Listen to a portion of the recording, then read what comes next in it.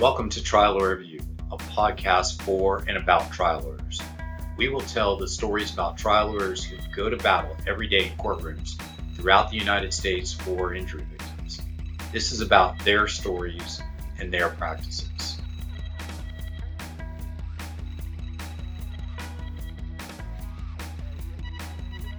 Hello everyone, I'm Jason Lazarus, your host for Trial Lawyer Review.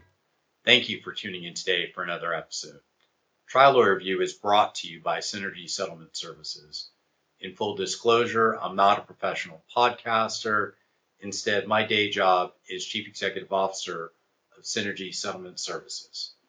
Synergy allows trial lawyers to focus on what they do best by handling the difficult issues that arise at settlement, like troublesome lien resolution issues, Medicare secondary payer compliance, government benefit preservation techniques, and complex settlement planning. Joining me today on Trial Lawyer Review is Megan Whiteside. She's a mom to 2 toddler boys, an avid podcaster, law professor, and oh, by the way, a trial lawyer with Brown and Barron in Baltimore. Like most trial lawyers I've interviewed on the podcast, her practice is focused on protecting the rights of injured parties and their families. She received her BA from the University of California and her JD from American University Washington College of Law.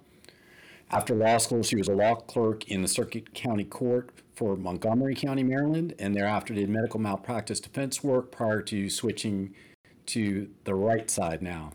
She's an adjunct professor in the trial advocacy program for American University Washington College of Law. She teaches scientific evidence and expert testimony. She is the host of the Mom, Life, and Law podcast, which focuses on content supporting lawyer moms. So Megan, before getting into all the law stuff, I understand that you are a marathoner. I'm an avid cyclist and have done a bunch of racing in centuries and love the getting out there on the road and just losing myself in the effort. And I'm curious, as for you, what is it that makes you passionate about running and actually doing marathons? Which, by the way, I can't imagine running a marathon. Even though I've done 100 miles, 100 plus miles on my bike, still the idea of running that distance just blows my mind.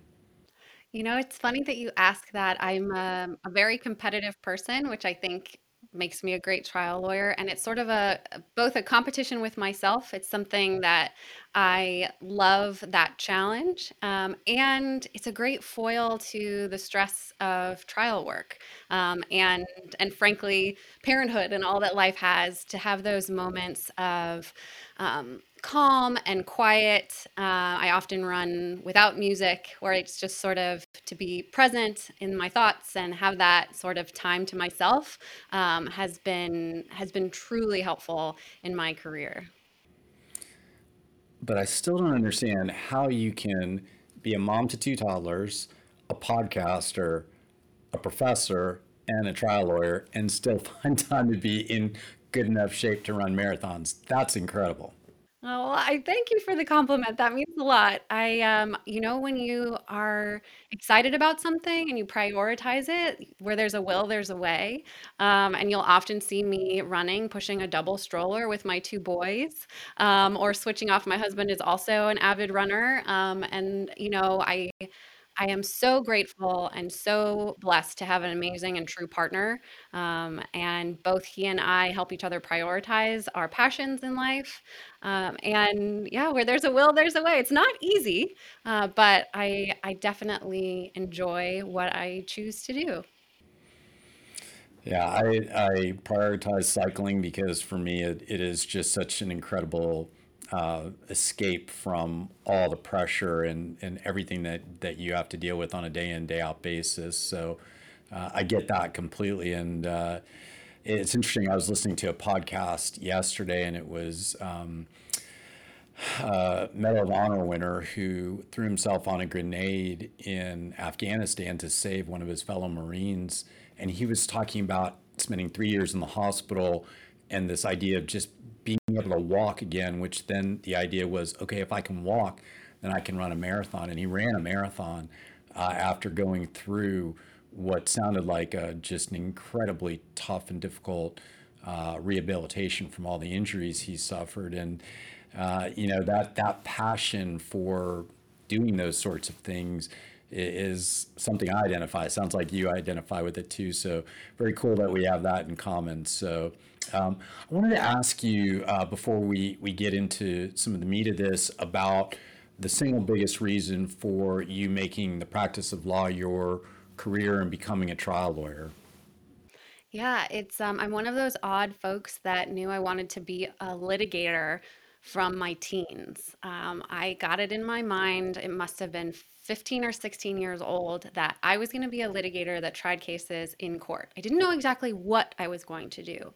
And I credit that both with sort of my competitive spirit and drive and some really wonderful role models in practicing attorneys who volunteered their time with my high school mock trial team. And so I did mock trial in high school, I did it in college, I did it in law school, and I now am honored to be a coach myself and a trial advocacy professor. But it's just amazing when you find something that combines your passions and your talents, and that art of storytelling and advocating for someone. I knew, whomever I advocated for, I knew I was going to be doing a service for that person or entity. And as you said, I've now made it to the right side. I got a sense of what that was like in insurance defense, and that was not for me. But now being able to tell someone's story, to advocate for someone in a crisis, is a true privilege. And so set my sights on that as a teen and sort of tailored everything I did in my education to get me here. And being a trial lawyer is one of the greatest professions there is, in my opinion. It's really an honor and a joy to get to do this work. It's funny. I was the exact opposite. So I was a psychology major undergraduate and didn't know what I wanted to do when I graduated with that degree, but knew I had to get more schooling. And a friend and an advisor said, "Why don't you think about law school?" And I was like, that sounds like a good idea.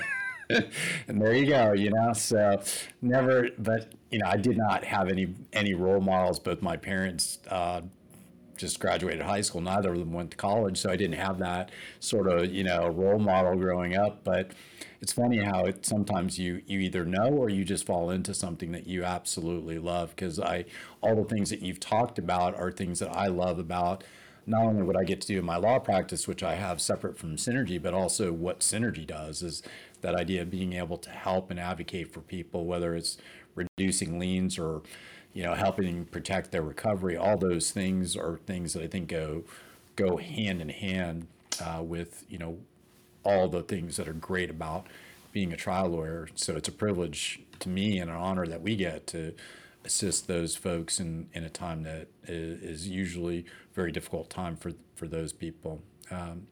So I wanted to ask you, and it's sort of a little bit of a taboo subject, but the practice of law, specifically trial law, is really male dominated. And talked to a number of trial lawyers who are female, and they've talked about this idea of gender bias and things that they've experienced in their practice. Can you talk about being a woman in a male dominated profession and the top couple of challenges that has presented for you? Certainly. And talking about this is something I'm happy to do because I think that the more that we talk about it, the more that we bring awareness to it, the more opportunities that we create to drive change. And so being a woman litigator is at times a non-issue that I don't think about, and then there are times where you're just smacked in the face, figuratively speaking, whether that's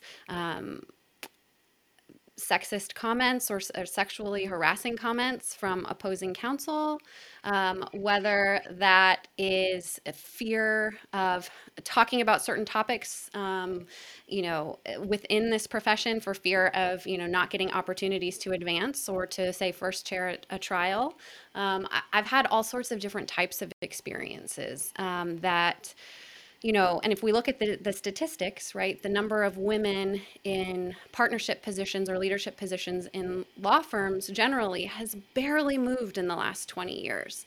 And so if we don't talk about this, those statistics are also going to barely move 20 years from now. And it's not just a saying that there's an old boys club, right? That is sort of how certain people advance in the legal profession, and that's not just in plaintiff trial lawyer firms, right? And so I think that it can't just be a tagline on a website or something that firms say in hiring that we value women lawyers, that we value diversity. It has to be backed up with action, right? So, creating mentorship opportunities and driving change is something that I think all firms can do. Have you seen anything progressive being done in your experience with the different groups that you're a part of or in your own practice? Well, I feel very fortunate to be at the firm I'm at. And I think that it is possible for firms to hire women lawyers, promote women lawyers, and to really build an inclusive community. And I think that it has to be a wake up call that every firm take a look at who they're hiring, how they're hiring people, and the efforts that they're doing to seek a bigger pool of applicants, if you will. And I also think that having conversations like we're having now, or doing the work that some of my colleagues and mentors are doing. You and I talked about before we jumped on here. Trial Advocacy Consulting and Training LLC. My mentor and dear friend has started a company and puts on a training twice a year for women litigators, right? To not only create a safe space where women can and build their skill, but also start to create networks. And what I have seen, especially during the pandemic, is that creating a network of colleagues, and it's during the pandemic, it happened over LinkedIn. I mean, it's amazing the connections that women lawyers are making with each other, with men in our profession, across industries. To help create opportunities for discussions like this and to drive change. But it really is going to take firms making a commitment in their hiring and their promotion practices that's really going to drive a change. Well, so since you brought it up, I was going to ask you about trial advocacy consulting and training and what exactly that is and why it's important to you. So why don't we talk about that since you mentioned it? Sure. So my company that I started during the pandemic, Mom Life and Law Events LLC, I put on my podcast, as you mentioned, and I also am passionate about partnering with other women and putting on events myself to advance women in our profession. And so Elizabeth Lippy is the executive director of TACT. For short, and she puts on a program twice a year called For Women by Women, and I have sponsored it. My company has sponsored it, and it's a 2-day trial advocacy training that brings some of the best women litigators in the country together, and that's practicing lawyers and directors of trial advocacy program at top law schools across the country to teach trial advocacy skills in CLE lecture format, and then have breakout sessions where women litigators, as the trainers, as the experts, are helping the attendees who are women litigators to actually practice what they've learned. And it's a combination of creating that safe space to be vulnerable enough to try new things and having the right mouthpiece in terms of giving feedback. I can tell you from personal experience, starting in law school, I had one trial advocacy class, and I have to say my alma mater is fantastic. American University has a fantastic trial advocacy program and really set me up for success with the offerings that I was able to take in law school to learn how to be a litigator. But I had one class where my two professors were men, and all of my classmates ended up being men. How that worked out, that I was the only woman in the room for that semester, I'm not quite sure, but that's how it worked out. And I told you I knew I wanted to be a litigator from my teens, and so I took those classes seriously. I loved it. I dove in. I pretended those fake case files were real, and I got up there to practice my skills. And I actually had professors tell me I couldn't do certain things because I'm a woman. You can't say it like that because you're a woman. Or as a woman, you can't be doing it like this. And I thought, I literally had to look around me and go, did I'm thinking to myself, did everybody hear that? Did that actually happen, in this day and age? And granted, that was 10, 12 years ago now, but still, Not it long ago. shouldn't be happening. Yeah. And so if that's happening in law schools, it's happening in law firms.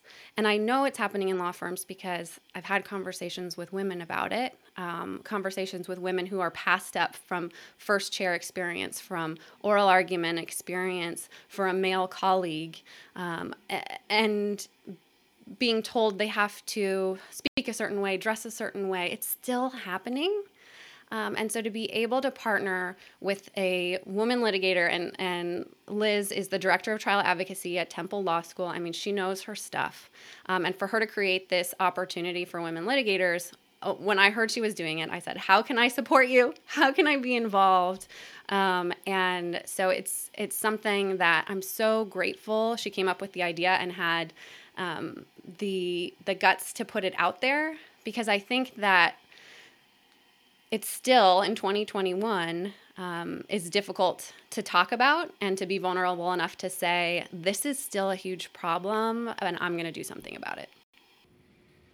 It's great that you're partnering to form that safe place, because that conceptually, this idea that somehow there's some gender-based limitations on what a lawyer can or cannot do in a courtroom is insanity.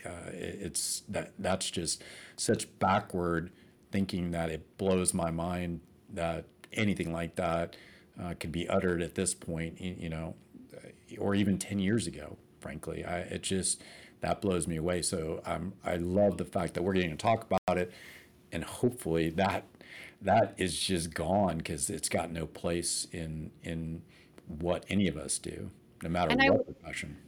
and I will say that I think it's even harder for the intersection of women lawyers who are people of color, right? There are so many conversations that I think we still need to keep having, and there needs to be um, more of a discussion of when colleagues or partners hear or see their colleagues or partners saying or doing things along these lines.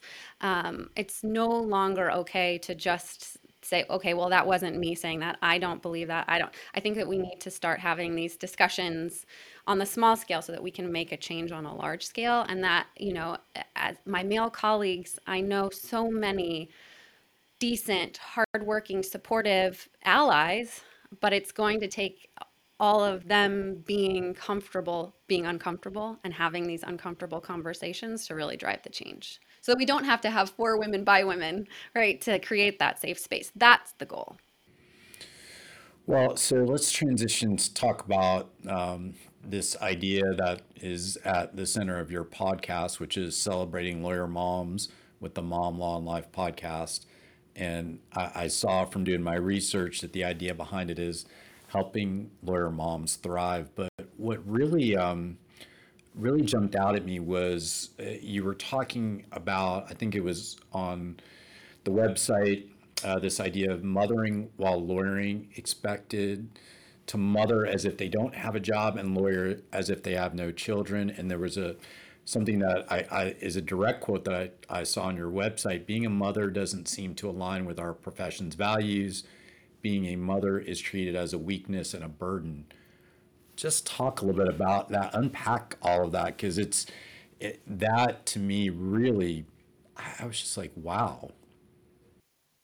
Yeah, there's a lot to unpack, but I think the easiest place to start is um, maternity leave or parental leave, right? And the notion that that is an inconvenience to firms that don't have paid parental leave policies, right? If we start at that beginning, it's very clear that, and it's not limited to the legal profession, right? This is a nationwide issue, but it needs to start with parental leave and valuing employees And that applies to, maternity leave and paternity leave, right? As parents, being a parent doesn't detract from your dedication to your job, to your ability to do your job, and to your desire to advance within the profession. And so, separate and apart from not having adequate leave in all places. And I will say that I am so grateful. When I had my two sons, I was at a different firm at the time, and I was offered 12 weeks of paid maternity leave at my full salary. And I am so grateful. And I'm also so angry that that is not the norm. In fact, that is rare in the conversations that I've had with lawyer moms.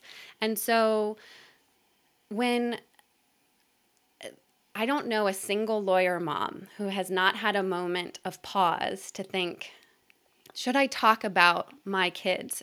Or when am I going to tell my employer that I'm expecting, or having some sort of fear that that's going to negatively impact uh, their career and their career trajectory? And if we look at the number of women lawyers or women litigators who have been first chair at a trial, it's extremely low as compared to our male colleagues.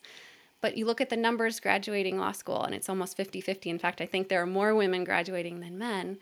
And there has to be this ongoing discussion, I think, society-wide, that there can be women, and there are women, who we are super passionate about our jobs, and we also are mothers and are super excited about that role, and they don't detract from each other. I've had plenty of instances and conversations with opposing counsel or at bar association events where it's, well, who's taking care of your kids? Oh, well, are you going to be able to do that? Late deposition of an expert, making assumptions. So they're from offhand comments to big issues like parental leave, the juxtaposition of being a passionate woman litigator and a devoted mother, they seem inconsistent. And I think that we can do better. I'm curious about the topic of balance because I had a conversation with another female trial lawyer, and she was talking about that there were times in her life between being a mom and a lawyer just being out of balance, for example, because she was in trial and it was all consuming, and really, at that time she was out of balance. That there's always sort of just this imperfect balance. How do you view that? I don't think work life balance exists. I think it's an impossible standard meant to make women feel bad about themselves. Really, because in what world do we ever hear anyone ask our male colleagues about their work life balance? Oh, how are you able to balance fatherhood with your profession? Right? You never, never, never hear it. And I'm not going to sugarcoat it. There are times, especially when I'm in trial, when I barely see my kids for that trial prep to trial period. But this is a profession I've chosen. And I have had conversations with my spouse about what that looks like. And these were conversations before we had children, right? And that's a decision that I freely made and that we freely made as a couple. And I am grateful to have a partner in this. There are many women who are single parents, but if you have a partner and you and your partner make that decision, and you have a partner who's a co-primary parent, it's not just me. My husband is completely capable of taking care of our boys. The fact that I get questions or society asks questions of women about balance, to me, is not helpful, right? It's going to be out of balance. There's some times where my family's got to take priority to my job, and I am so grateful to be at a firm that values family. And should I need to do that, then that's fine. If I need to go to doctor's appointments and dentist appointments, it's a non-issue, right? Or if in my family we choose that my husband's going to handle that, it's a non-issue. And so for women out there to worry about, oh, on social media and this perfectly curated profile of my friend, she seems to have it all together. None of us have it all together, right? There's no balance. There's sometimes that sometimes that work takes priority, and there's sometimes that family takes priority, and that's a very individual decision. And I believe in helping women let go of the shame on that, right? I love being a trial lawyer, and if that means sometimes that work takes priority, that's okay. I don't need to feel guilt or shame. So yeah, I don't think work-life balance exists. Well said. But and that leads me to the next question, which is something in doing my research. I saw you talk about a journey to fulfillment and success and embracing motherhood as a superpower and feeling worthy and empowered. I'm curious though if that was learned through kind of the experiences that you had with going, well, balance really doesn't exist and I have to embrace who I am and how how I am and what I'm capable of.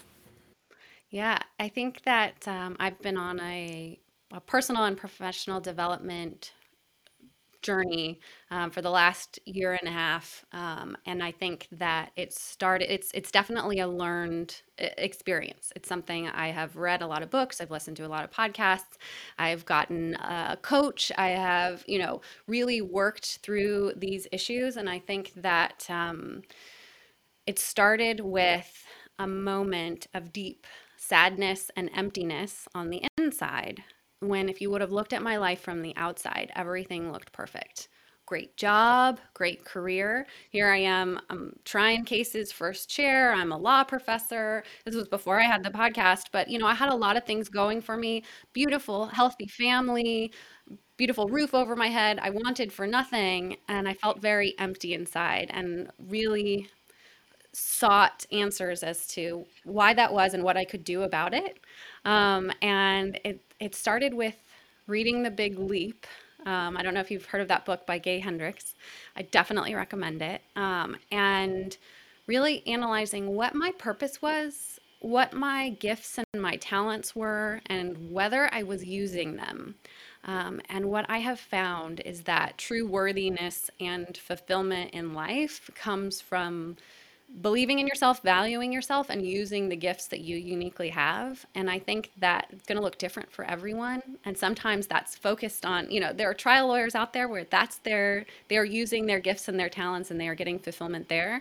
And there are also other pursuits, creative pursuits, other service or volunteering that we can do. But I think everybody has an opportunity to sort of do that personal development work. And I think it makes you a better lawyer. I think it makes you a better parent, a happier person, and sort of doing that journey. And it's a journey I continue to do. But if I can help one lawyer mom with my podcast on her journey in that way, then that is what really brings me a true sense of purpose and fulfillment. Beautifully said. I've been on that sort of journey kind of for a different reason because I was involved in a pretty significant accident in 2016, and that sort of led me to I needed to change some things and wanted to just really become a little bit more introspective and look at what it is that really drives me and what I can do to give back. And it's a long and hard journey to really become truly accepting of yourself. And it's great that that message is out there in this context for trial lawyers who are moms and trying to deal with all the issues that you've described, because that's a message that is not being spoken loud enough. So I'm glad that you have taken up that. I'm curious, being a professor, why is it important to you to be a teacher of soon to be lawyers? I think there are several reasons why it's important. First and foremost, I want to help the next generation of lawyers be talented, ethical, good lawyers. And if I can have a small part in that, then that feels like a worthy pursuit. And it's also really to pay it forward. So even though I described a negative experience in law school, I actually had some amazing mentors at, in the trial advocacy program at American, who not only taught me what it was to be a skilled litigator, but a confident and an ethical litigator. And so having a small part in that is very important to me. And it's fun. It is so much fun. I get to teach a class about experts, as you mentioned at the start of the podcast, and doing civil litigation, which I've done my whole career. That's a huge part of what we do in every case, and I did not get a lot of training on that in law school or, in early practice. It was sort of trial by fire and taking a bunch of depositions and learning by making mistakes. And so if I can provide law students with a little bit of guidance on how to work with experts, I think it's going to set them apart from their colleagues early in practice, and that's an exciting prospect. So, in representing clients, especially if it's a serious damage case or a catastrophic case, and I've asked this question to everybody that's been on the podcast because it's something that just is of interest. What are the top two or three things you do to empathize with that client to ultimately be able to convey that client's story to the jury? I think it first comes down to listening. Um, I work predominantly on nursing home negligence cases where my client is the surviving spouse or children of someone who was mistreated in a nursing home, who at the end of their life was in pain, was treated with indignity, and the pain that families experience is so deep and so strong that I have found just creating that space where they know I listen, actively listen, and I want to know what happened and I want to know what they are feeling and what they are going through. And I even felt this was important when I was doing car crashes, right? This is not just a minor impact soft tissue case, as the defense calls it, right? This is a person whose life has been upended. They've lost time, they've lost money, they've lost their ability to take care of their families in one way or another. And just creating that space to listen and have them feel like they are truly heard. It's so simple, and so many lawyers just gloss over it and do so much talking at their clients. But really, that power of helping somebody feel heard and have a safe space with you. That's number 1, 2, and 3, right? Because then everything flows from there. You've created a connection, a true connection. It's not just, oh, I'm trying to employ these techniques so that my client tells me everything I need to know. And I sometimes think in the busyness of law practice that lawyers don't stop to appreciate how important their role is.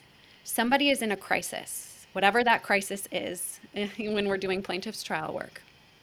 And when you show up for someone in a crisis and hold space for them, that impacts them for the rest of their life, whether you win or lose. And we hope to win all these cases or get a great settlement, right? But even in the cases that I have lost, and you never forget the cases that you lose, I was moved and shocked that my clients took it as well as they did. And the feedback was that they knew I poured my heart and soul into it, and that like we had created that connection from the beginning. It starts with listening. It's interesting. I am interested in that because one of the things that I try to make sure everybody here at Synergy understands in terms of who they get to serve and what has happened to that person, to have them wind up on our doorstep is that idea of, no matter how small of an accident, generally speaking, that's a pretty significant event. And particularly, a lot of the cases we deal with are more catastrophic in nature. That's a huge traumatic event, and understanding the importance and the opportunity we have to serve people in a way that is going to make a meaningful difference for them. That being able to do that alongside the trial lawyers we work with is, to me, that idea of empathy is just such an important concept, both on our side and on your side of the table. And I really like the way you articulated that. All right, so last question, a bit self-serving, I will admit. In settling personal injury cases, what are kind of the most difficult issues that you deal with? Is it Medicare? Is it dealing with liens? Is it trying to advise clients about government benefits if those are involved? What types of things do you find are most complicated when you're settling a case? It's often the liens, which is why what you do is so important. And I think it varies. You know, I've had a breadth of experience with regard to very small claims to very catastrophic claims and death claims. And so, you know, each case is different. But I will say that when I was back doing the car crash cases, it also was healthcare providers who, in addition to the liens, if there were outstanding bills, who just would not take a reduction, and could not understand that they were recovering sometimes double or more than what the client was set to recover. And I had to try some of those cases because the client was going to walk away with next to nothing. And so, what's the incentive for them to settle? You know, if I'm going to get next to nothing, well, then I have no risk in maybe getting nothing at trial. And so, you know, I think that makes for difficult conversations with the clients and difficult decisions with the clients. And definitely in the larger cases, the liens can be quite large. And I practice in the Washington D.C. and Baltimore area, and we've got a lot of federal employees where, you know, those FEBA liens, those can be brutal. Yeah, unfortunately, the case law is on the side of the FEBA plans. And, you know, it's funny that you mentioned providers and hospitals too. You know, we do a lot of work where we're being asked to analyze the reasonableness of a hospital bill because oftentimes those are so inflated that when you see what the real true value of those services are, and we do it for providers as well. You know, it's a good way to get leverage to negotiate with those folks, particularly when it's based on what Medicare accepts, you know, for those rates.